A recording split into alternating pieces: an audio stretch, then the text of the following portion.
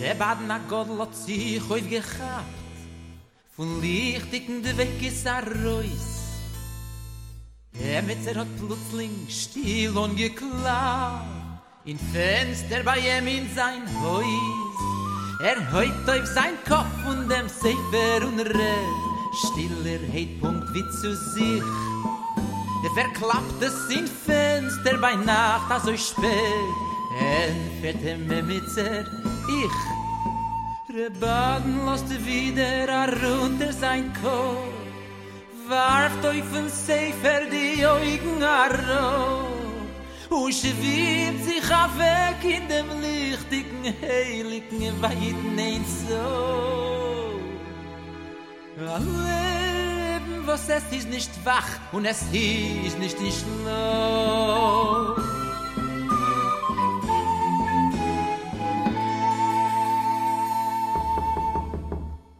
Wieder hat mit sehr still und geklappt, in Fenster bei ihm in sein Haus. Wieder hat sich geschwint aufgehabt, von lichtigen de Weg ist raus. Wieder heut auf sein Kopf und redt, stiller Heitpunkt wie zu sich. Klappt es in Fenster bei Nacht, also spät, fährt mit sehr. Good morning.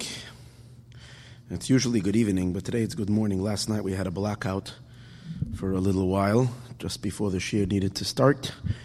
So I didn't record at the time of the shir, even though I gave the shir for a couple of people over here in the dark.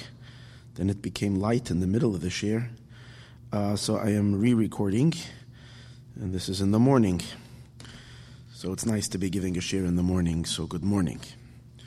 This week's shir and CD sponsor was both the shir and the CD. This is by my dear friend Reb Chaim Binyamin Burston, and this is in honor of his birthday, which was yesterday on the 14th of Sivan, and also in honor of his wife for their anniversary. His wife Chana Bela, they're celebrating their anniversary on the 15th of Sivan. So first, may Hashem bless you, Reb Chaim Binyamin, with a really, really, really good gebenchte year. Shnas bracha natzlacha, much mazel, much good, much light, and all the good. Miyadei archava v'hamuleya to you and your family. And may Hashem bench you and your wife with many, many, many, many countless happy years together. Gesund and nachas from the children and parnasa barchava, and only good and wonderful things. Thank you so much for this dedication. A shir sponsor for tonight was Rebbe Lazar Frankel. This was in honor, or is in honor, of his father and grandfather's yortzeit. One on the 19th and one on the 21st of Sivan. His father's name is Meshulam Zalman ben Chanoich Henach. Olav Hashalom. His grandfather's name is Chanoich Henach ben Shimon Zalman. And may they both have a tremendous, a wonderful, great aliyah to the greatest of heights. And in the schus of this shir, may it carry their souls even higher. And may they channel lots and lots of bracha to you and your family and everything for abundance and brachas in everything imaginable and unimaginable. And Banachayim Mezoyne Revicha, Nachas from the family, Parnasa Barchava, and only good things and gesund and happiness. Thank you for that dedication. Another dedication was by George and Ivana Brawl. And this is in honor also of two yortzites. One is today on the 15th of Sivan. This is George's mother's yortzeit, Mahin Bas Talat. And tonight is Ivana's father's yortzeit. I think it's the first yortzeit. On the 16th of Sivan, Avram Najatola ben Rabbi HaKohen. May their neshamas have a very, very great aliyah to the greatest of heights, and may they be channeling down and looking out for you and your family, and bringing lots of bracha to everyone to inspire everybody's heart to Torah, to Yerushalayim, and to love of Hashem, and to bring a lot of material blessing, both material and spiritual blessings in everything that you need, in Parnasa Bar Chava, and only a lot of brachas and good health for the entire family. The CD sponsor this week, or a second CD sponsor this week, was by the Abitan family. And this is in honor of the yahrzeit of a very dear friend of mine. Still having a hard time wrapping my mind around this great loss of this incredible human being, Meir Abitan Olav Hashalom, Meir ben Shlomo, the best friend of so many people, a human being that's hard to describe. Just that if you have someone that's alive, Meir didn't live just because he wasn't chas v'shalom dead. Meir lived every moment of his life with full life. You spoke to him, you felt the pulsating force of life, which is indescribable, joy and life. And most of all that I remember Meir, and I think everybody remembers Meir, is here you have a human being that was intolerant of another moment of exile, because exile is death. It's the opposite of life. And a human being who's fully alive, who's with real life, can't stand Gullus and just wants Geula now. Meir ben Shlomo's neshama on the 21st of Sivan, may his neshama have the greatest aliyah to the greatest of heights. But most of all, may he storm the heavens above to the Kisei HaKavod and put in, and already say to the Eibishter in the way that only Meir can say it, what's this mishagas? Enough is enough. It's time for the Geula Shalema. Anyways, the family is inviting everyone on the 21st of Sivan, that's going to be this coming Sunday, June 26th, to a yahrzeit Suda. This is at the Beis Menachem Shul on Pico, 9126 West Pico Boulevard, after Ma'ariv. So I would assume about 9 o'clock at night. That's this Sunday night.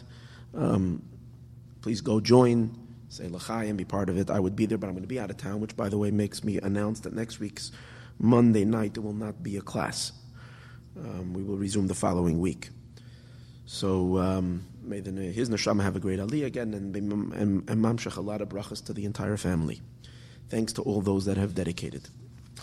This week is Parshas Beha'aloscha. And in the end of the Parsha, I want to concentrate on a interesting pasuk at the conclusion of the Parsha. Very, very important. The whole Torah is very important. This is very special.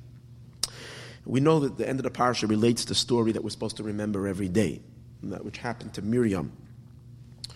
It's supposed to help us watch our mouth and not be free to just say whatever comes into our minds, but to think about, to be vigilant about what we're saying, to be careful with Lashon Hara.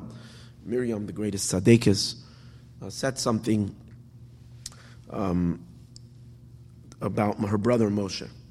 And as a result of that, she spoke to Aaron, her brother, and speaking disparagingly about Moshe Rabbeinu, and she was punished that Hashem gave her tzaras, He gave her an affliction. So when the Torah narrates this story, let me go all the way. This is in Perek Yud Beis, chapter 12, in Parshas Beha'aloscha. The pasuk says, "Vatadar Miriam va'Aaron b'Moshe," that Miriam and Aaron spoke about Moshe al odas isha hakushis asher lakach, in regards to the Ethiopian woman that he took. Ki isha kushis lakach, because he took an Ethiopian woman. Vayimru, and they said, "Arak ach b'Moshe dibur Hashem." So first of all, what does it mean that Moshe married an Ethiopian woman? Rashi says it means he married a very, very beautiful woman. And just like everybody will agree to the darkness of a Ethiopian person, that their skin is very, very dark, so too everybody has to agree in the beauty of Moshe's wife. Okay, what's so bad and what is so problematic that Moshe married a beautiful woman? What is wrong over here? Is he dafka not allowed to marry? I mean, Avram also married a beautiful woman, Sarah. What's the problem? So if you're reading it just plain, you just don't really get an understanding. But we have Rashi, of course, and Rashi tells us The problem wasn't that he married her. The problem was that he separated from her.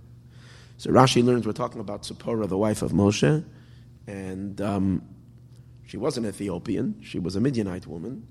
That Moshe separated from her was because from when Moshe spoke to God on the mountain, Hashem had told all the Jewish people to separate from their wives for the occasion of Matan Torah. But everybody had permission to return to their wives and live normal lives, because Judaism does not require or does not in any way even aspire to a life of separation, a life of abstinence. Quite on the contrary, our job is to be a holy people on the earth, to be a heavenly people on the earth. That's our job, to live a holy, godly life even when we're on earth, which means that all of our physical doings should be done to bring sanctity into the material, which includes also family life. However, that was an exception. It was one exception. That was Moshe Rabbeinu. Moshe Rabbeinu needed to be, could not continue. Hashem did not give him permission to go back to his wife. So all the 40 years in the desert, Moshe did not have relations with his wife. And the reason for that was because, as we're going to see, Hashem explains later to Miriam. Now, Miriam did not know, and Aaron did not know that this was the cause, that Moshe Rabbeinu separated from his wife, because God had told him so. They thought it was his own feeling that he feels that he's superior and that he's so holy and he can't live with a woman. And that's the reason why Moshe separated from his wife. However, it was explicitly by Hashem's instruction, and the reason is because Moshe Rabbeinu had to be ready every moment that God would come speak to him. And if Moshe would have had relations, physical, intimate relations with his wife, so then he would be tamei, because the tumah, even if you go to the mikveh immediately, the tumah really lasts until the next evening. The tumah, it's called the tvul yoim, when someone is tamei. For instance, a kohen, if he was not allowed to work in the Beis HaMikdash, a day after he had material relationships, he would have to go to the mikveh that day and wait till the next night in order to be able to go into the Beis HaMikdash and officiate. So Moshe Rabbeinu, because he has to be ready at the drop of a hat, that God should speak to him at any moment, was instructed by God to remain separated. So that was what again, Miriam doesn't know this, so she spoke disparagingly to Aaron. Moshe thinks he's so great, and that he separates. And what do you mean? Hashem also speaks to us. Did Hashem only speak to Moshe? Like Gambanu dibber. Hashem also speaks to us. Vayishma Hashem, and God heard. Fine. And then the pasuk goes ahead and describes that. Now, by the way, I just want to say an interesting thing I saw from the Dazakain in Beha'aloscha. The first time I've seen this. He learns differently when she said that when she spoke against Moshe, that Moshe Rabbeinu took this Ethiopian woman. It means literally an Ethiopian woman. And this is not referring to Zipporah, the wife of Moshe. It's referring to a second wife that Moshe had, which was a queen of Ethiopia, similar to Shlomo HaMelech, who married Queen Sheba. Moshe also married an Ethiopian queen. Because he brings, according to the Medrash, there's a Medrash that says that Moshe lived during the time that he escaped from Midian. Moshe Rabbeinu at some point went to Ethiopia. And he became very famous over there. Maybe he was a king. Actually, he became the king of Ethiopia for 40 years. And he had married this Ethiopian princess, and she's the queen of Ethiopia. And now she was his wife. She was actually a black woman from Ethiopia. And the Dazakain from Beha'aloscha says that's what Miriam spoke against Moshe, not about his separation from her, but for his marriage again with her. And what was her problem? She said that Moshe thinks he's like an elitist, higher than all the Jewish people, and that he can't marry one of us. He has to go marry outside. The fact that he married a non-Jewish woman, obviously he was Megayah her, of course, and she converted, but the fact that he has to marry someone who's not from the Jewish people is because he thinks he's greater. So they said, we marry Jewish men and women, and we are, Moshe and Aaron said, we also are prophets. So if it's not beneath us to take a Jewish woman, why did Moshe think that he has to go and get some exotic woman out from somewhere else and not marry a woman from the fold, from within the Jewish people? In any case, that's an interesting pirush. Then God calls, so it says immediately, Hashem called out to Moshe, Aaron, and Miriam. He called them all three out. He told them all to come outside. Come out of Olam to the Olam Moed, and they all go out. Then it says, Vayered Hashem descended Ba'amad Anan on a cloud of glory, and he stood Pesach oil by the entrance of the tent, and Hashem called to Aaron, to Miriam, Vayetzu Shneim, and they went out. The two of them went out. So first he calls them all three out. This happened in the middle of the night, so he wakes them up. I don't know if they were sleeping, whatever it is. He wakes them up, he calls them all three out. And then he separates Aaron and Miriam from Moshe. So the pasuk says actually he called to them suddenly. So Rashi says an interesting thing that Hashem had done it in a time when both Aaron and Miriam had intimate relations with their spouses, and therefore they were both in an impure state. And this was the lesson that Hashem wanted to teach them. That hey. And of course, this made them very uncomfortable, that God is speaking to them and they had enough time to prepare themselves. And it's exactly what Hashem wanted to say. This was an explanation why Moshe Rabbeinu had to act in the way that he acted. Had to be separated from his wife. Anyways, Hashem chastises them or rebukes them, and he says, Shimu dvarai, listen to my words. Im yineviyachem Hashem, if your prophecies that you have a prophecy. But Mara Elav is Vada. This is just a image, Mara, an appearance. You think you compare yourself to Moshe in your prophecy. It's not exactly. If I speak to anybody, it's in a dream-like state. Not so my servant Moshe. He's the one most trustworthy in my house. When I speak to him, I speak mouth to mouth. It's not in riddles. He has the clearest vision. As Rashi, we learn in Spaklaria Hami'ira, he sees through a very clear glass, not through a frosted glass. Other ones, when they have a nevuah, it's like a frosted glass where you have some kind of an image, but you don't see clearly. Moshe Rabbeinu sees a very clear, Esmunas Hashem Yabet, he sees the image of God, and therefore his level of prophecy is way beyond you. Don't even think you're in the same league. Why weren't you afraid to speak against my servant Moshe? And it says, Hashem got upset at them and he left, and then Miriam was inflicted with saras. Moshe davens for her, whatever. That's the story. However, I did leave out one pasuk. The pasuk says, right before Hashem calls to Moshe, Aaron, and Miriam, after it says that Miriam and Aaron spoke against Moshe, pasuk Gimel, the pasuk says, "Va'ish Moshe anav mi'oid mikol ha'adam asher pnei adama." Moshe Rabbeinu is the most humble human being from all human beings alive on the face of the planet, the face of the earth. Moshe is the most humble person. The question over here is, why does the Torah give a compliment to Moshe? Tell us about Moshe's humility right over here. I mean, we're in the middle of a story. In the middle of it, the Torah drops this pasuk in, a description about Moshe, that Moshe is the most humble person. Why over here? Now, okay. So, I mean, Moshe Rabbeinu was still going to live, I don't know exactly when this story happened right at the beginning of the 40 years, yeah.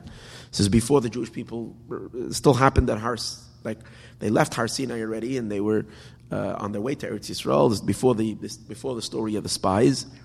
So this is at the beginning of the 40 years. So Moshe Rabbeinu was still going to be alive another 40 years. Not time yet for eulogies. To give a eulogy about Moshe, speak about his qualities and the great man he was. Why over here does the Torah suddenly tell us that Moshe is the most humble being? I mean, you can say the simple thing is, they were accusing Moshe of arrogance. He thinks he's so great. So the pasuk is saying that's what the Dazakanim, especially when they were saying he thinks he's so great and he has to marry outside of the fold. The pasuk is saying that's not true. Moshe is the most humble being, and that's not the reason why he married this woman. It was, as the Dazakanim for Balatosfa says, this was Eis Hashem. This was from God that he should marry this woman. For whatever, it was a God bashert shidduch, godly ordained. It's not because of his chas v'shalom, of his haughtiness. The Ramban says the reason why the Torah says this statement that Moshe over here was the most humble, the most humble of all people. So Nachmanides explains, Ramban, the reason is because it's explaining, this gives us understanding why God interfered over here. Why is Hashem coming in the middle of all of this and defending Moshe Rabbeinu? So the pasuk is saying is because Moshe wouldn't defend himself. It was because Moshe Rabbeinu would not defend himself on his own. He wouldn't explain himself. Because he was so humble.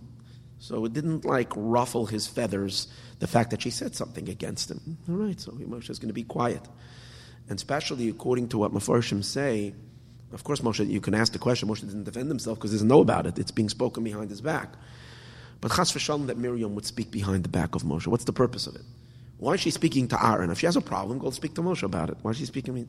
That's when you have an issue with somebody and you feel they need a rebuke. Especially Miriam, she's his older sister. If anybody's going to rebuke, who's going to tell Moshe something? He's Moshe. He speaks to God, just gave them the Torah. Who's going to spell Moshe? The only one who can tell him something, obviously, is his wife and his older sister. So maybe she has a duty. She has a duty to fix a problem if she sees that her little brother needs a little reprimanding. So so she has to go speak to him. So go speak to him openly. So actually, it says that the Or Chaim says it, and it's really from a Sifri, that she took up this issue with Aaron in front of Moshe. And the Sifri actually says it's learned out from the words. It's interesting. In the end of Pasuk Beis, the beginning of Pasuk Gimel, it says Vayishma Hashem, and Hashem heard, seeming to imply that only God heard.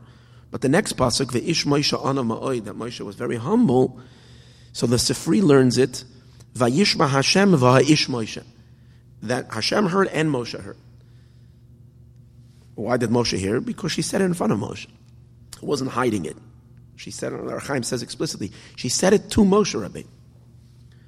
But because of Moshe's extreme humility, Moshe didn't answer.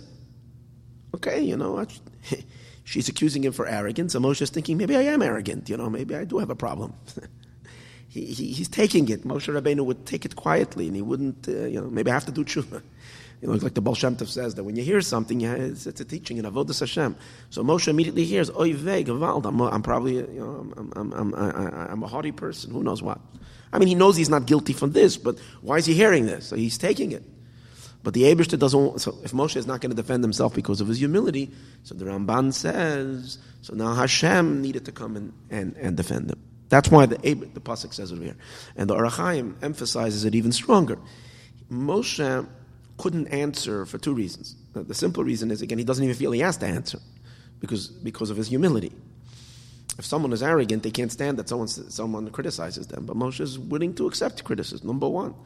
Number two, even if he wants to explain to them, because, really, even if you're humble, but if someone tells you you're doing something wrong, and you need to continue behaving this way, and not change.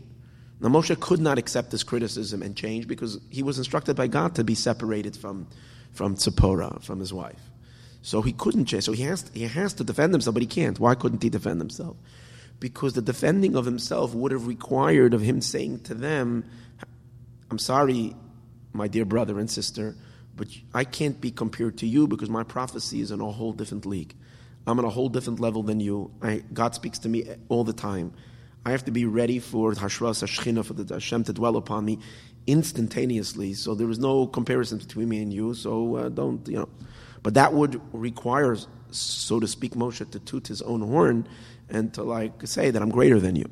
So that's why Hashem had to defend him. So that's why the pasuk comes in over here, according to the Or Chaim, Vayish Moshe anav ma'oi, to tell us why this explains the reaction that happens, that Hashem takes out Aaron and Miriam and finishes and does Moshe's business for him. And that's that explanation. But there is another explanation over here, and that is, Mefarshim say that this is explaining the next psukim that is going to emphasize, and it's going to speak of Moshe Rabbeinu's greatness in prophecy, that no one else can compare to such clear vision, such absolute connection to God like Moshe has. Face to face, I speak to him. The Torah is giving you an understanding what's Moshe's quality that he was able to deserve or experience such high level prophecy, way beyond everybody else. So the pasuk is saying that the prerequisite for prophecy is humility. Humility is the Tanai. So the Yismach Moshe, another one of the great Hasidic masters and rebbes, says exactly this, that this is the reason, that because the Torah is trying to explain, does God show favoritism? I mean, just out of nowhere to pick one prophet and make him greater? I mean, there must be a reason for it. What is the reason why the Eibishter exalted one human being above everybody else?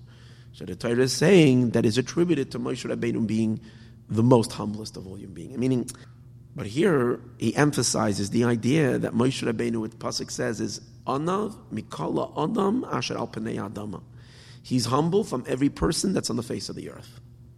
What's the emphasis? That he's humble from every person that's on the face of the earth.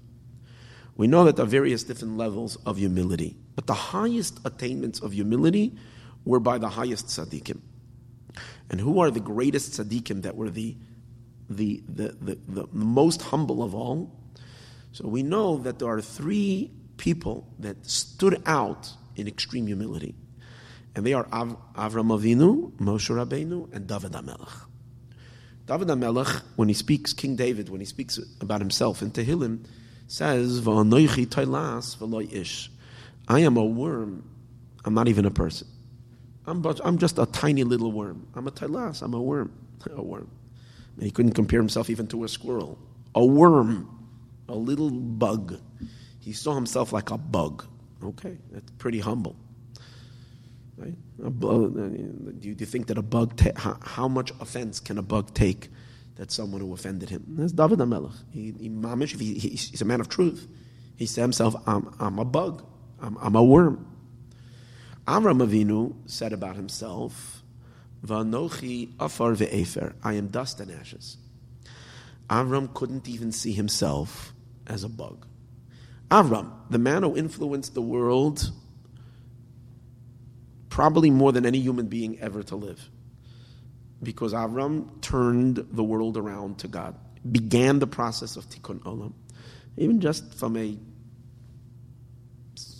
historical, scientific, take the religious element out of it, Avram is responsible for all of the advance of humanity.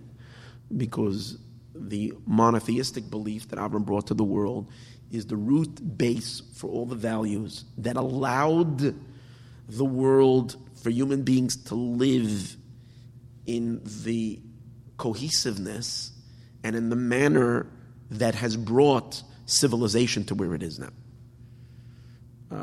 It requires a great cohesiveness and a tolerance and an interaction between peoples to be able to have created whatever humanity has brought to the world. So all the benefits that we have from the way the world is today the jungles of the cavemen of 5,000 years ago, it's Avram Avinu. So they're talking about the greatest contributor to man, to the history of the world is Avram Avinu. Yet he feels himself as the most unworthy human being in the world. He's not even a bug. He says about himself, I am dust and ashes. It's an inanimate, I'm dirt. That's what I am. And he really felt that way. He's a man of truth, as we said earlier. Awesome humility, even deeper than David HaMelech. But yet dirt is something. Dirt is a metzias. Dirt has substance. It is something. But then there is Moshe Rabbeinu. And Moshe Rabbeinu's humility is even deeper than Avram Avinu. Because Moshe Rabbeinu doesn't say that he's dust and ashes. Moshe Rabbeinu says, Va'anachnu, and we are, he says about him and his brother Aaron, Ma, we are what? We are what means we are what? What? When you say what, meaning what is it? There is nothing. We are literally nothing. Nothing meaning nothing. Not even the existence of an inanimate piece of sand. Moshe's humility was so deep, so powerful, that he did not even consider himself to be anything. Absolutely nothing. Because dust and ashes is still something. It has some substance. Moshe is beyond any substance. He is utterly nothingness. So Moshe's anava is on the deepest level. This is really, this idea of the three levels of humility, Yismach Moshe brings it, but it's something that says already in Sefer Hashla about the three. And that's the meaning of the pasuk. When it says, Ve'ish Moshe, and the man Moshe, Anov was humble, Mikol ha'adam, from all men. The word Adam, Mikol ha'adam, the word Adam, the acronym of the word Adam stands for Avram, David, Moshe. Amazing. The word Adam is Avram, David, and Moshe. The three humble people. And Moshe Rabbeinu is humble, Mikol ha'adam, more than everybody, more than Avram, and more than David, and he is the mem, he is the ultimate of humility. And now, but what makes Moshe Rabbeinu humbler than David HaMelech, and more humble than Avram, is as follows. The pasuk is saying that too. Yismach Moshe says, it says, "Mekol ha'adam asher al penei ha'adama." Where does a bug? David HaMelech is a bug. Where does a bug crawl? Al penei ha'adama. The bug goes on top of the earth. So David HaMelech feels himself like a creature, a very lowly creature, because on top of the earth, you're not getting too far above the earth when you're a bug. He's a talas, a worm. A worm is not getting too high above the earth, but it's still above the earth. But then there is the Adama itself, the earth, and Avram Avinu sees himself like earth, and Moshe Rabbeinu is not even earth. So Mikol ha'adam asher al pinei ha'adama. That's his ultimate humility. That is the explanation why the pasuk is going to continue, why there's such incredible prophecy to Moshe. So let's understand, why does prophecy come as a result of humility? So the Yismach Moshe's explanation is because he brings the idea from the Baal Shem Tov. He doesn't bring it in the name of the Baal Shem Tov, but it is brought in Sfarim many times in the name of the Baal Shem Tov. Really, I just found that it really originates already in a medrash as well. It says in the pasuk, Hashem tzilcha. Hashem is your shadow. And what does it mean that Hashem is your shadow? So the Baal Shem Tov explains that anything a person does is automatically, instantly mimicked by his shadow. It's like looking in the mirror. Whatever you do, the mirror is going to reflect. The shadow of a person does instantly what you do. Hashem is your shadow means that Hashem dances along with us in exactly the way we act. God acts similar to the idea, midah keneged midah, measure for measure. There we're talking more about punishments, but the idea is that Hashem acts with us exactly. We create the divine flow towards us.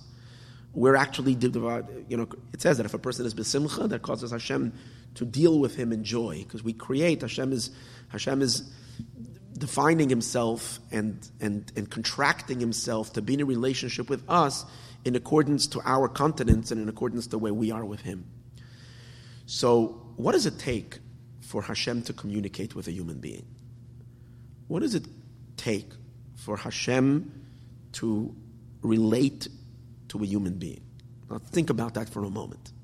God, who creates the cosmos, he creates everything that is created by Hashem and exclusively by God, without anybody helping him. What does he create? A magnificent creation. We can't wrap our minds around even the physical universe, let alone the spiritual worlds and on, and angels. It's very, very impressive.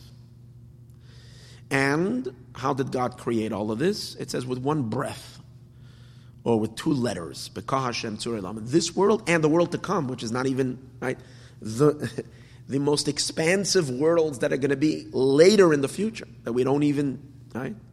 Ayin L'Rayasa, no eye has ever beheld their exquisite beauty and incredible. Yet, incredibility. Yet, it's created by Hashem with a letter, with a thought. That means it was a all of this was an effortless and remains an effortless, non-event. It's as if nothing happened. In Chassidus it explains as if God didn't do anything. Kula can make kolachshiv, because his greatness is not measured because he created this magnificent world. So this is God on the one hand. And then you have a human being. No matter, it wouldn't make a difference who the human being is. But a human being, that's what it is, a human being of flesh and blood. And Hashem talks to that human being. That doesn't make any sense. What does it take for God to do that? Well, the reason it can be done is because God is, the only explanation it could be done is because of God's omnipotence. It's so absurd that Hashem should speak to someone. That's why there were people who had a hard time believing in the concept of prophecy, even though they believed in God, because it's absurd. Yet if you say that God can't do that, then you're limiting it. So Hashem can do something that is utterly absurd and even laughable. Yet the Eibishter can do, because he can do whatever he wants. And he chose and he desired that he wants to have a relationship with someone. But that is Hashem's humility. That's Hashem's unbelief. It's like us sitting down and you one afternoon and going out for coffee with a little ant. Imagine, it's ridiculous. It's obviously very humble of a person to do that. And over here it's ridiculously more, infinitely, endlessly more insane. In the place where you find, Rabbi Yochanan says, in the place where you find God's greatness, that's where you find his humility. So Hashem is infinitely humble to lower himself down to speak to a nobody of a human being. In order to activate this humility, in order for Hashem, because Hashem can be humble, he can be exalted. In order to activate this humility, again, what did we say earlier? Hashem is our shadow. We attract exactly from God what we are. So when a person exhibits and is humble, so that triggers, so to speak, humility above. So that's why the most attractive feature that creates, the most important element that brings about prophecy and Ruach HaKodesh and Hashras HaShechina and the dwelling of the Shechina is humility. Because when we humble ourselves down, low, we cause God to do the same thing that Hashem also contracts himself and comes low. The ultimate humble person is Moshe Rabbeinu. Precisely because of that, Moshe Rabbeinu is the ultimate prophet. The two work hand in hand. And also as the Kajnitz Magid explains this, same idea. Moshe Kibel Torah Sinai, the fact that God communicates with a human being, and Moshe is the one who facilitates the Torah, that's the ultimate of prophecy, and that is Sinai. Where the most important quality of Moshe to receive that is the quality of Sinai. What's the quality of Har Sinai? We all know. Is that Sinai is the humble mountain. It's the power of humility. And that's what brings, and that's what channels. And the Kajnitz Magid says that to the degree of a person's humility, mamish commensurate with that is Hashras HaShechina, is the dwelling of God. This is really an essential point. The whole of Tanya and all of Chassidus is based on this idea. To the degree of a person's bittul and non-beingness, to that degree, God dwells in him. The Panim Yafis, the Pinchas Horowitz, the great, the Hafla, says this idea, and he says that's the meaning of Yadaita Hashem Elokim Bashamayim. You should know Bashamayim Imal, in the heavens above, Ala Aretz Mitachas, and the earth below. He says how much Yadaita Hayoim Bashavoisa Elovecha Ki Hashem Elokim Bashamayim Imal. How much knowledge is a person going to have that God is God in the heavens above? Meaning, what kind of hasaga, what kind of sublime knowledge, meaning knowing Hashem in the heavens above, that's dependent on how much Vala Aretz Mitachas, how close a person is to earth and to dust, how lowly a person humbles himself lower and lower. The more nothingness a person is, the more Bashamayim Imal, the higher his mind and his experience reaches into heaven to experience godliness. One is absolutely dependent on the other. This is one explanation.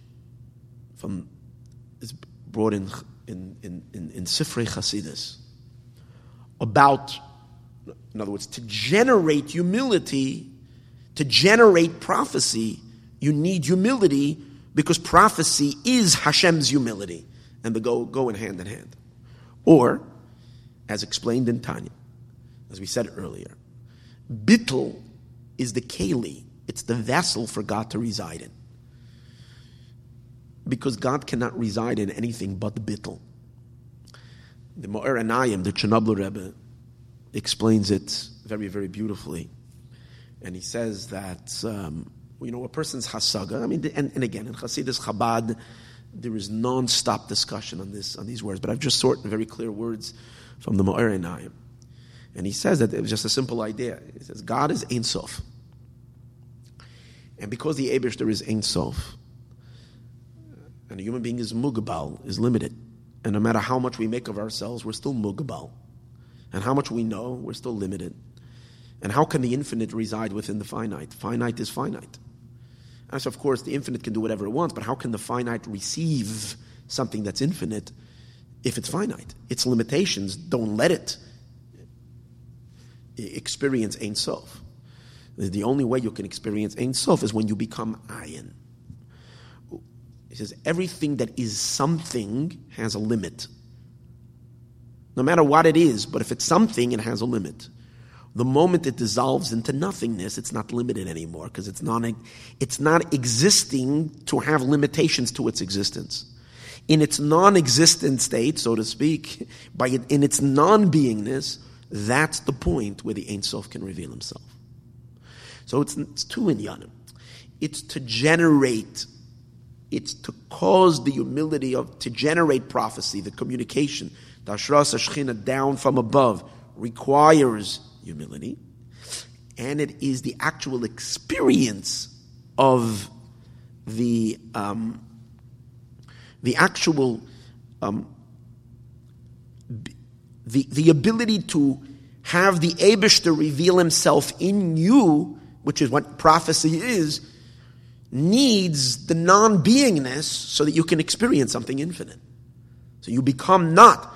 And being that Moshe Rabbeinu was the deepest ayin, since Moshe Rabbeinu was the deepest ayin, that's why the Ani Rishon, the Ani Achron, the same letters Ani and Ayin, the true Ani, the true God, the true being of I am God, your God, can reveal himself in him. And that's why humility is the keli for it. Now, the Gemara says, so here's something very, very interesting that the Lubavitcher Rebbe points out. That the Gemara, when we're saying that humility is a prerequisite for prophecy, the Gemara says actually two statements. In Masechtas Nedarim, Davav,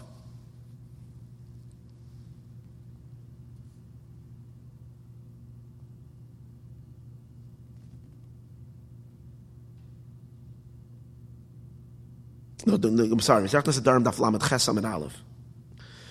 The Gemara says, Eina Kadosh Baruch Hu Mashra Shechinasai, Hashem does not dwell his Shechina only on someone that's a Gibor, an Ashir, a Chacham, and an Anav. So there's 4 qualities the Gemara says that you need that God to be a prophet. Gibor means strong, Ashir means wealthy, Chacham is wise, and humble. And the Gemara says we learn all these things from Moshe Rabbeinu. Okay, Gibor, you think it would mean it means a spiritual strength, like someone who has self-control. But from the Gemara, it implies talking about physical strength. Because the Gemara, I think, learns it out from the fact that Moshe broke the luchos. The fact that he was able to physically break the luchos was showing on his might. Asher, wealth, the Gemara proves that Moshe was a very wealthy person because God told him to excavate the luchos from diamond. And Hashem said to him, the leftover, because Hashem showed him this big chunk of diamond, the biggest diamond, they think sometimes they find the biggest diamond. It must have been the biggest diamond, because from this, they made the luchas, or a sapphire, or a diamond, I'm not actually sure, but something like that. And then Moshe excavated, and all the rest of it, Hashem said, is yours, whatever he chiseled out. Chacham, Moshe Rabbeinu was Chacham, right? And Anav, and humble. So these are the 4 qualities that are needed for prophecy. However, in our pasuk, the pasuk as an introduction to speaking about Moshe's incredible prophecy, the pasuk only says humility. Not any of the other prophets, not any other things. It's a sign from amongst the four, there is something about humility that makes humility more important than all the others. Even though there are four things that are needed, but humility stands out. But then we need to understand, so how come humility is listed just as one of the four in the list? If humility is like on a whole different level as a prerequisite for prophecy.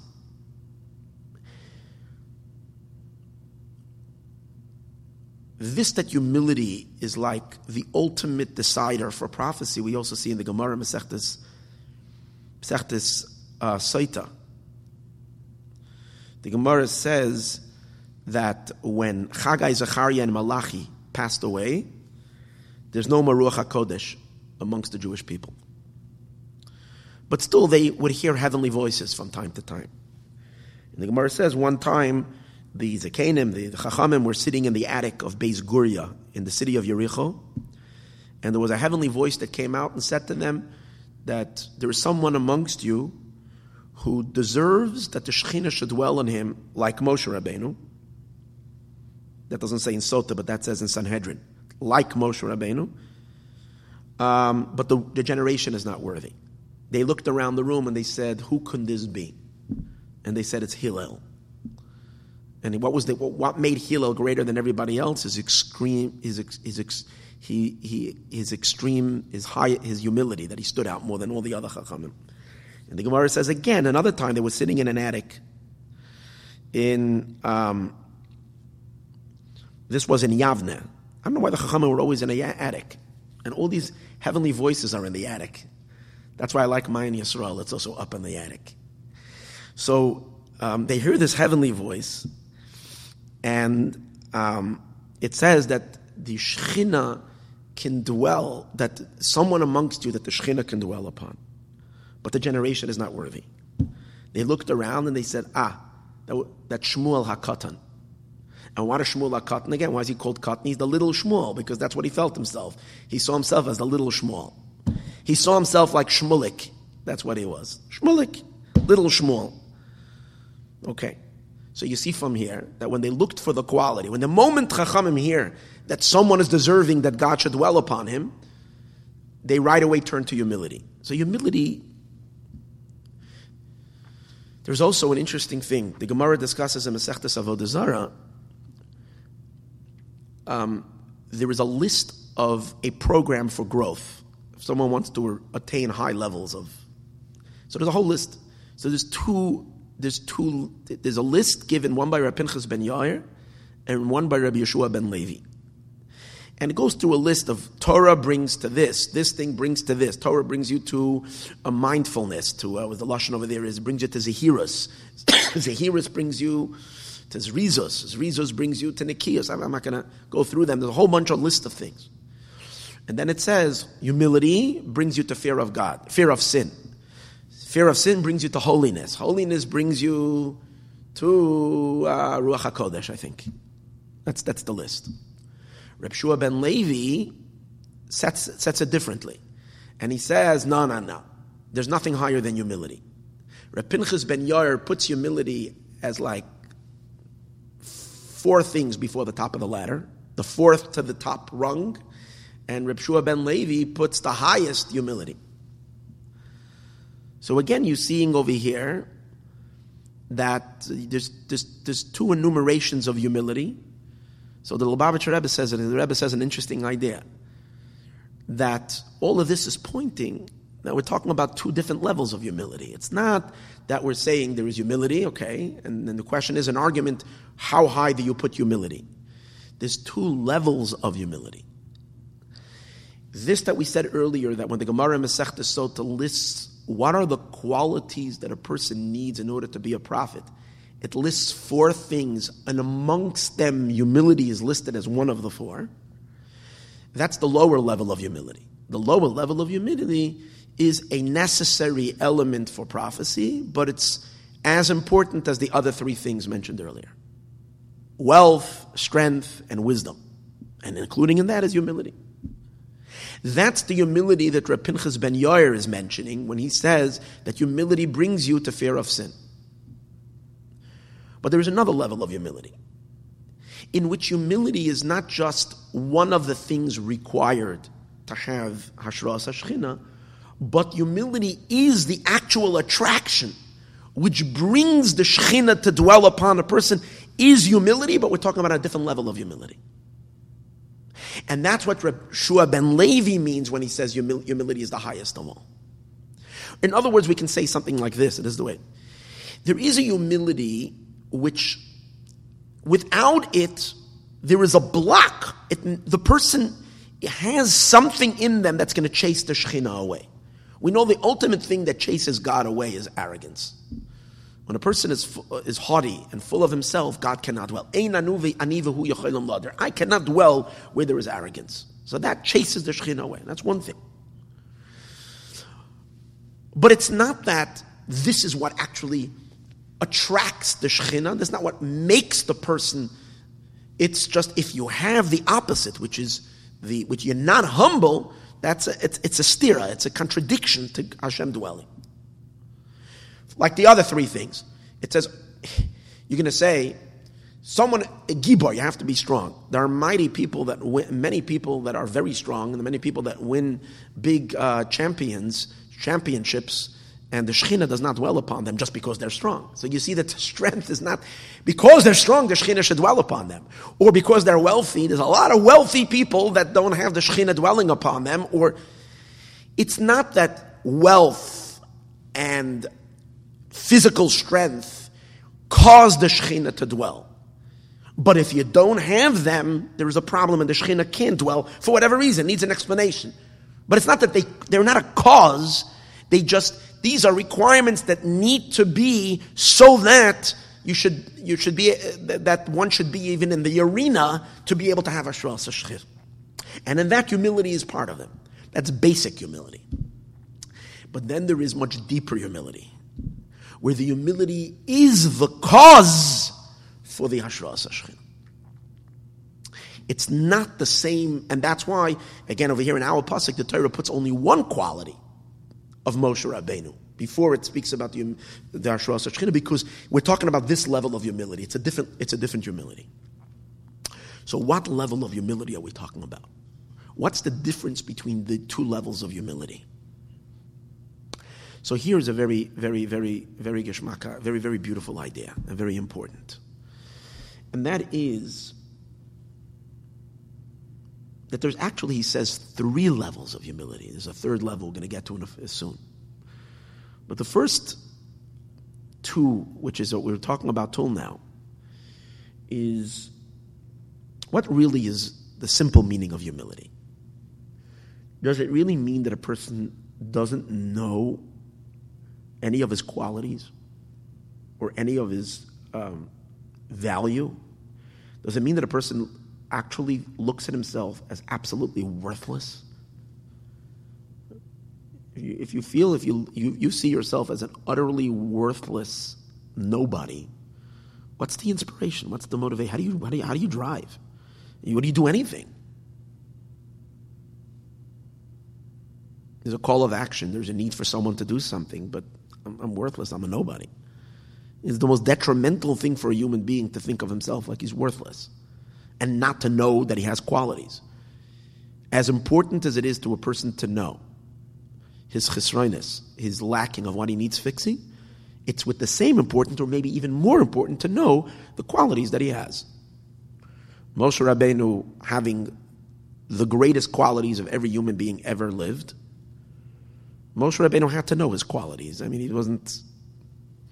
wasn't insane. He knew that Hashem speaks to him every day, and not to Beryl the butcher, and whatever Shapsi the shoemaker.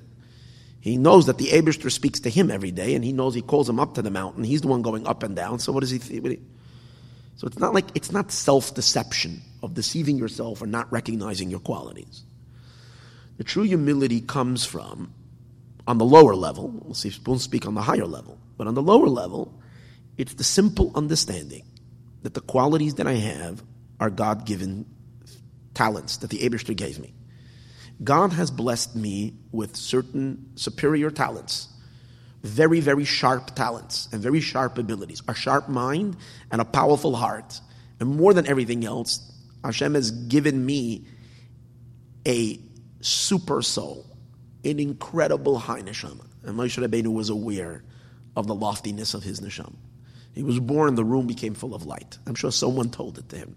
His grandmother must have said to him that when you were born, you should have seen the light. So he knew that he had this incredible neshama. So what? What did he do for that? Hold on a second. What was his contribution to this? Did he create his neshama? Did he make the neshama shine? God who created the soul made that soul shine. That God who created his physical brain, put in all the screws, whatever it is that you make a brain, God is the one who programmed that brain, not him. Who made that heart? Okay, but obviously Moshe Rabbeinu did something, because you have to run the program.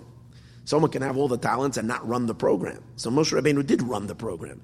That Moshe Rabbeinu thinks that he's pretty mediocre in running his program. Pretty, maybe even lousy. In other words, the fact that he's an incredible human being and does things that he splits the sea and brings the Torah to the world and does all these things, that's wonderful, that's incredible. That was what God gave him. Now the question is, to what degree is he utilizing these powers? Moshe Rabbeinu, which is his partnership in it, over here Moshe Rabbeinu was saying, he's hard, for sure Moshe did the best and the hardest he can, but in his mind he feels that he did not do the best he can, because that is, that's already relative. That's always questionable. And Moshe Rabbeinu is thinking simply, had God entrusted someone else, any of these Yidden over here, with the soul that he entrusted me, and given them these opportunities, they would have taken it to a whole new level. They would have brought it to somewhere, could be at least could be, someone would have used it much. So what is there to brag about? And whatever God gave them, the neshamas that Hashem gave them, the abilities and the powers that Hashem gave them, they're using it and they're making use of what they have to a much, much greater degree, maybe, than when I am making use with what I have. So do I have to feel higher than them? They're serving Hashem. That's the idea. They're serving Hashem by being Beryl the butcher and Shapsi the shoemaker and whatever, to a degree with the effort and maybe more than me with my effort that I'm doing. So I actually feel smaller than them. That's the humility coming from that cheshbon. There's no reason to feel higher. And every person, of course, makes this cheshbon in accordance to where they are and knows this.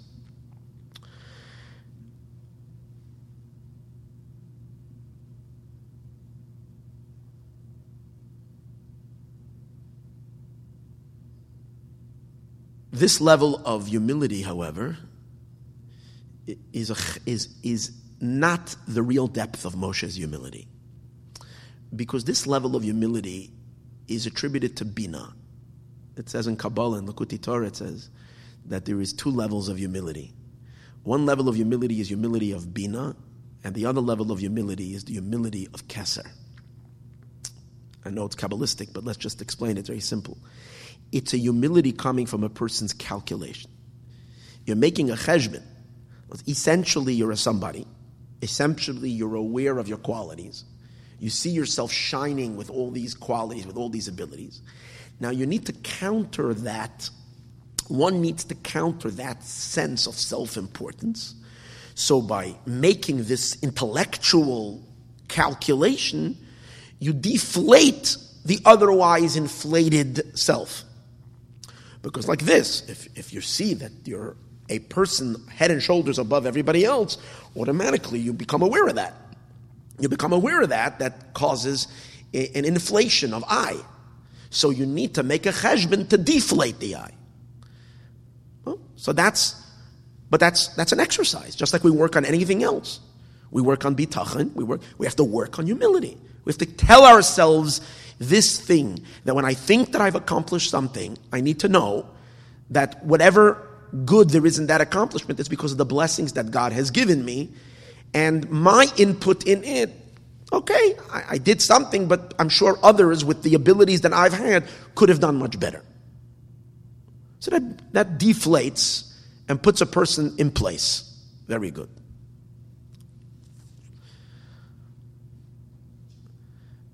There is actually, I do want to say it's parenthetically, and I know it's getting a little late, so I want to do this very quickly. The Zera Kodesh, the Ropshitzer, says that the source of Moshe Rabbeinu's humility, along the lines of what we're talking about right now, feeling that whatever was given to him was God's given, but he says something so beautiful.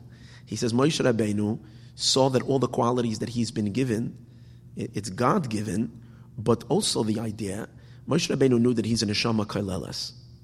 He's a neshama that includes all the neshamas of all the Jewish people. So he knew that all the qualities that he has, these are the qualities of their neshamas. All he saw himself was that he is the container. He is the container that contains all of their souls. If he's the container that he contains, well, these are their qualities, they're not even his qualities. He felt so embarrassed of them in the sense that his wisdom is their wisdom because they're all included in his neshama. So when he has these brilliant ideas and creativity in his mind, that's because of these tzaddikim that are all part of the head of the Jewish people. And when he sees them having kindness, him being kind, it's not his kindness, it's their kindness that's just being experienced in his heart. And every quality that he saw in himself, he knew it's their neshamas, and he's just, what is he? He's just that empty sack in where all these qualities have put in, which is their milas and their qualities. And that's the meaning of he learns. Was this the same idea that he's not attributing the quality to him, but it's not just that God is giving him, he's actually giving it to the Jewish people. And that's why it says, Va'ish Moshe Anav, and Moshe was humble, Mikala Adam. His humility stemmed, not just he was more humble than all people, his humility stemmed Mikol Ha'adam, from all the people. He recognized that all the quality that he has is Mikol Ha'adam al Pnei Adama, from all beings, especially over here it meant the Jewish people that are on the earth. From them is where he has his qualities of soul. That's why he explains that it was so amazing that when the Eibishter says to Moshe Rabbeinu that I'm going to wipe out the Jewish people, the Eibishter says to Moshe Rabbeinu that I'm going to wipe out the Jewish people after the Egel. And he says to him, Ve'esa oischan, I'm going to make you lego gadol, to a great nation. That must have been the hardest thing for Moshe to hear, because this was going against the very, very essence of Moshe. And what Moshe Rabbeinu's answer is, Moshe says, if I find favor in your eyes, ure'ei ki amcha hagoy hazeh. You see that your people, amcha hagoy hazeh, is this nation is you, that this nation is yours. Simple meaning, it's your nation. But the Rav Shitzer says, when the Eibishter said this to Moshe, I'm going to wipe them out, and that was so absurd in Moshe's head. What do you mean you're going to wipe them out and make me? What am I if not the collection of them? What do you mean you're going to make me? And that's what he says. If I find favor, this goy that you said, you're going to make me, l'goy gadol, that's amcha, that's your people. Because me, every limb of me, my hands, my feet, whatever you like about me, that you're saying, I'm making you into a great nation, that's amcha, that's them, because they are me. They are me. They're not them, they are me.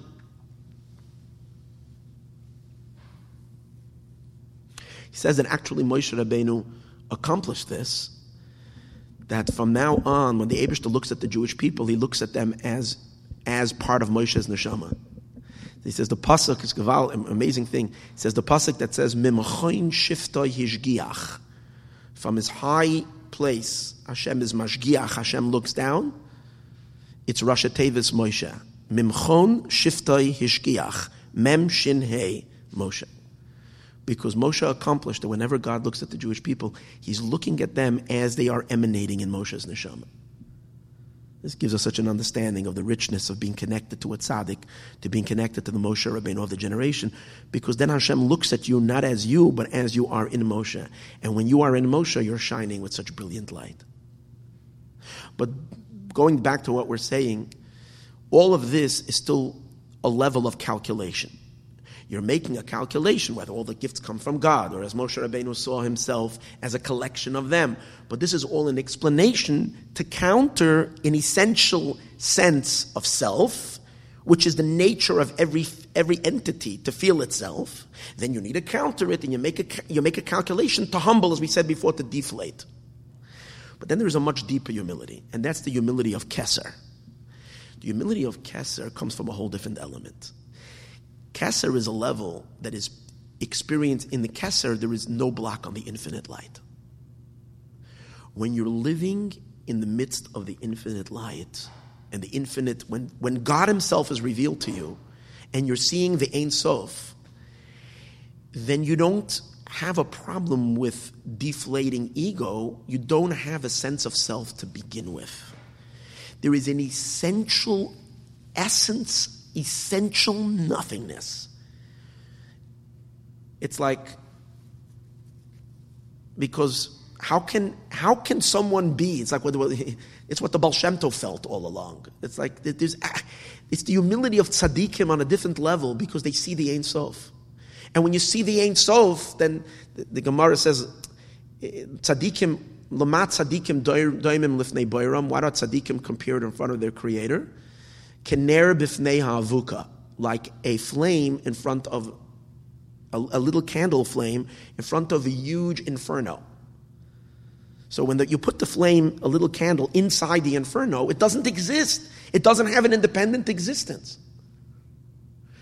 So the Berditchever, the Kedushas Levi, in Shir Hashirim, says that there's, pointing to this is what this explanation, what the Rebbe is talking about, the Lubavitcher Rebbe is talking about two levels, a level of bittul of keser. Essentially, he calls it, the words the Rebbe refers to that is the words of bittul be'etzem, someone is bittul essentially, or someone who is bittul al pi cheshbon, based on seichel.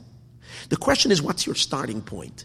Do you start as a somebody and you need to make a calculation to nullify yourself? Or from the very core, from the very nucleus of your existence, you're a non-entity? So the Berditchever says in Shir Hashirim an interesting thing. He says there's two levels of humility. So there's someone who's humbling himself, he says, by thinking of his loneliness. He's thinking of his lowliness, and that's why he's humbling himself. In other words, what's the starting point? The starting point is I'm a somebody, and I think about my loneliness, how I didn't do this, I didn't accomplish this, I didn't do this, all the cheshbainis we made earlier. But that's negating your mitzias. But then he says there is a different type of humility. It comes from the experience of God's greatness. And especially if it's not just you're imagining Hashem's greatness, you're seeing the Eibishter's greatness. You see it. And when you see God, you essentially are a non-entity. You're a non-metzias. You're ayin ve'efes in the presence of Ein Sof. Then you actually feel yourself lower than every human being, just because in essence you're a nobody. You have no metzias of self. That's the idea of anachnu ma, I'm a nobody. That's the second element where Moshe Rabbeinu was talking about.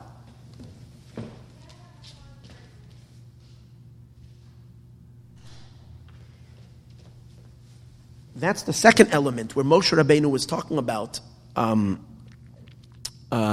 second element that we spoke earlier. It's the humility that brings Ein Sof. It attracts because of it, at this point the person is melted in God's light. It's catch-22. It comes from experiencing the Ein Sof and the Ein Sof residing within the human being at the same time. Which leads us. So that's how the Berditchever uses the words. Take a look at this. Va'ish Moshe anav ma'oid. Moshe Rabbeinu is an ultimate anav. Mikala adam asher al penei adam. More than everybody else, he was humble. Why was Moshe? Meaning his humility is on a whole different level. Why? He says the pasuk explains it. Because all other people, when they're humble. They essentially are a somebody, but they're humbleized. They're doing exercises of humility. That's because they are al pnei ha'adama. Most people live on earth. Because they live on earth, so you're living in a reality of mitzias, of beingness, so you need to make a cheshbon to nullify. Now, how much cheshbonis you're going to make, you're only going to shrink yourself, but you're still going to remain a somebody. But Moshe Rabbeinu did not live al pnei ha'adama on the earth. Moshe Rabbeinu's experience was in heaven. His experience is not on Adama, it's in the heavens. When you're in heaven and you see God's boundless, infinite light, then you're essentially a non-being. And then your anava is on a whole different level. Comes the Rebbe, and he adds a third dimension to anava, which is just so unbelievable.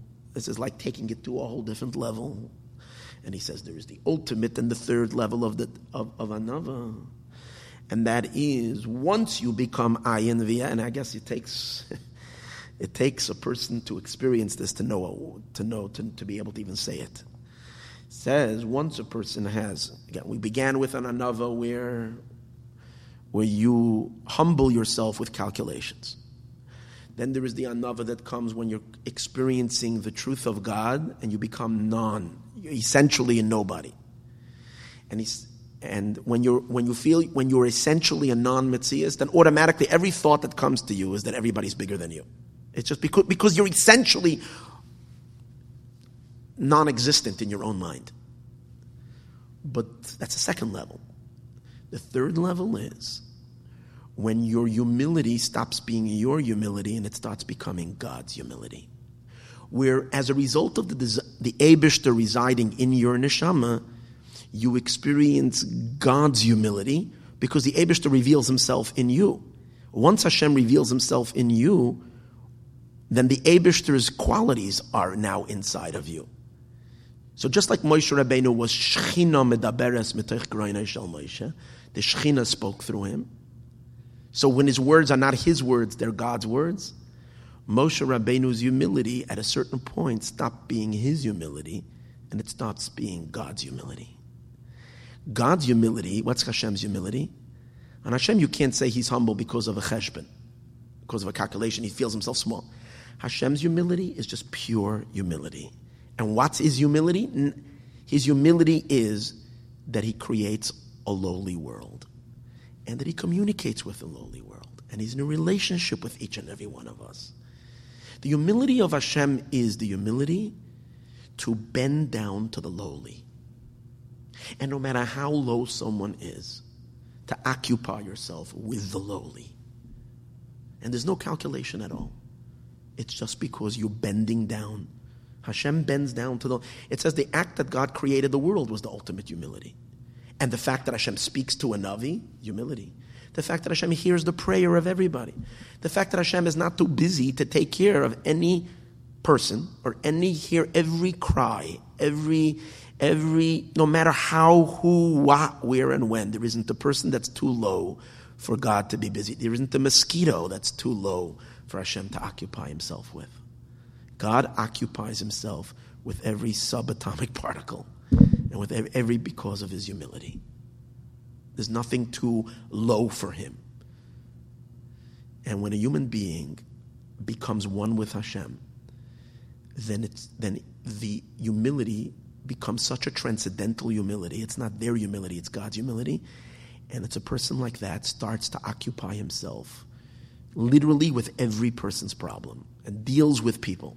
So the fact that a person has time for everybody and nothing is beneath their dignity and they're busy. It says about Mashiach Tzidkenu, who is the ultimate humble human being, that Mashiach Tzidkenu was going to learn Torah and he's going to teach the most simplest of people. Even though his students are going to have, Avram Avinu is going to be a student, Moshe Rabbeinu is going to be a student, the biggest tzaddikim are going to be his students. He's also going to learn with every person, even people that are such, you say, are klutz, the guy doesn't understand anything. Mashiach himself, he's not going to delegate. He learns with everybody. That's Hashem's, the fact that Morim v'Kadosh, the Eibishter's Morim v'Kadosh, is Dako Shval Ruach, the Eibishter dwells and lives and is involved with the lowly spirit. The ultimate humility is not to become nothing in front of a God, but at a certain point, there's something that switches. And now, the neshama, the person, is channeling God's humility. And that's the deepest humility. And that's a tzaddik who bends down to deal with every Jew and with every person in the world that needs help. And it's not like I'm busy learning, davening, I have my own things I need to take care of. There's nothing of me. It's just, that's the ultimate humility, the coming down, down, down, down, to connect to every person, everywhere. May we merit to see the revelation of Mashiach and all that great light, mamish, mamish, now.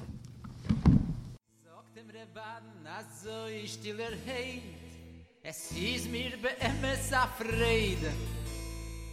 Du forst schon a heim, Herr, ich fund deine Rei. Ich mein aber, du bist nicht gerät. Ich verreg dir, wer klappt, und du entfürst mir ich. So, du bist gewinn gerecht. Wie kann es am Mensch so sagen auf sich? Du hast es beim Magie gehört. Wir haben gelernt, kein Ich ist nicht da. Nur ein und Neuchi in Himmel ist da. Und der, was halt sich als ist ein Ich. Und diese Werte bis fort. Kann der Beschäfer nicht wohnen mit ihm auf ein Ort.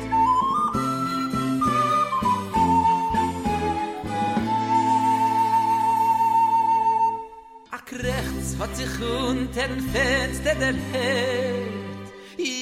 Sagt dorten Hagen bist gerecht. Ich hab bei dem Magid noch gar nicht gelernt und noch gar nicht gehört. Und hat sich teig zum Magid zurück umgekehrt. Rechts hat sich unter dem Fenster der Herd. Sagt dort Naden bist gerecht. Ich hab bei dem Magid noch gar nicht gelernt und noch gar nicht gehört. Und hat sich teig zum Magid zurück umgekehrt.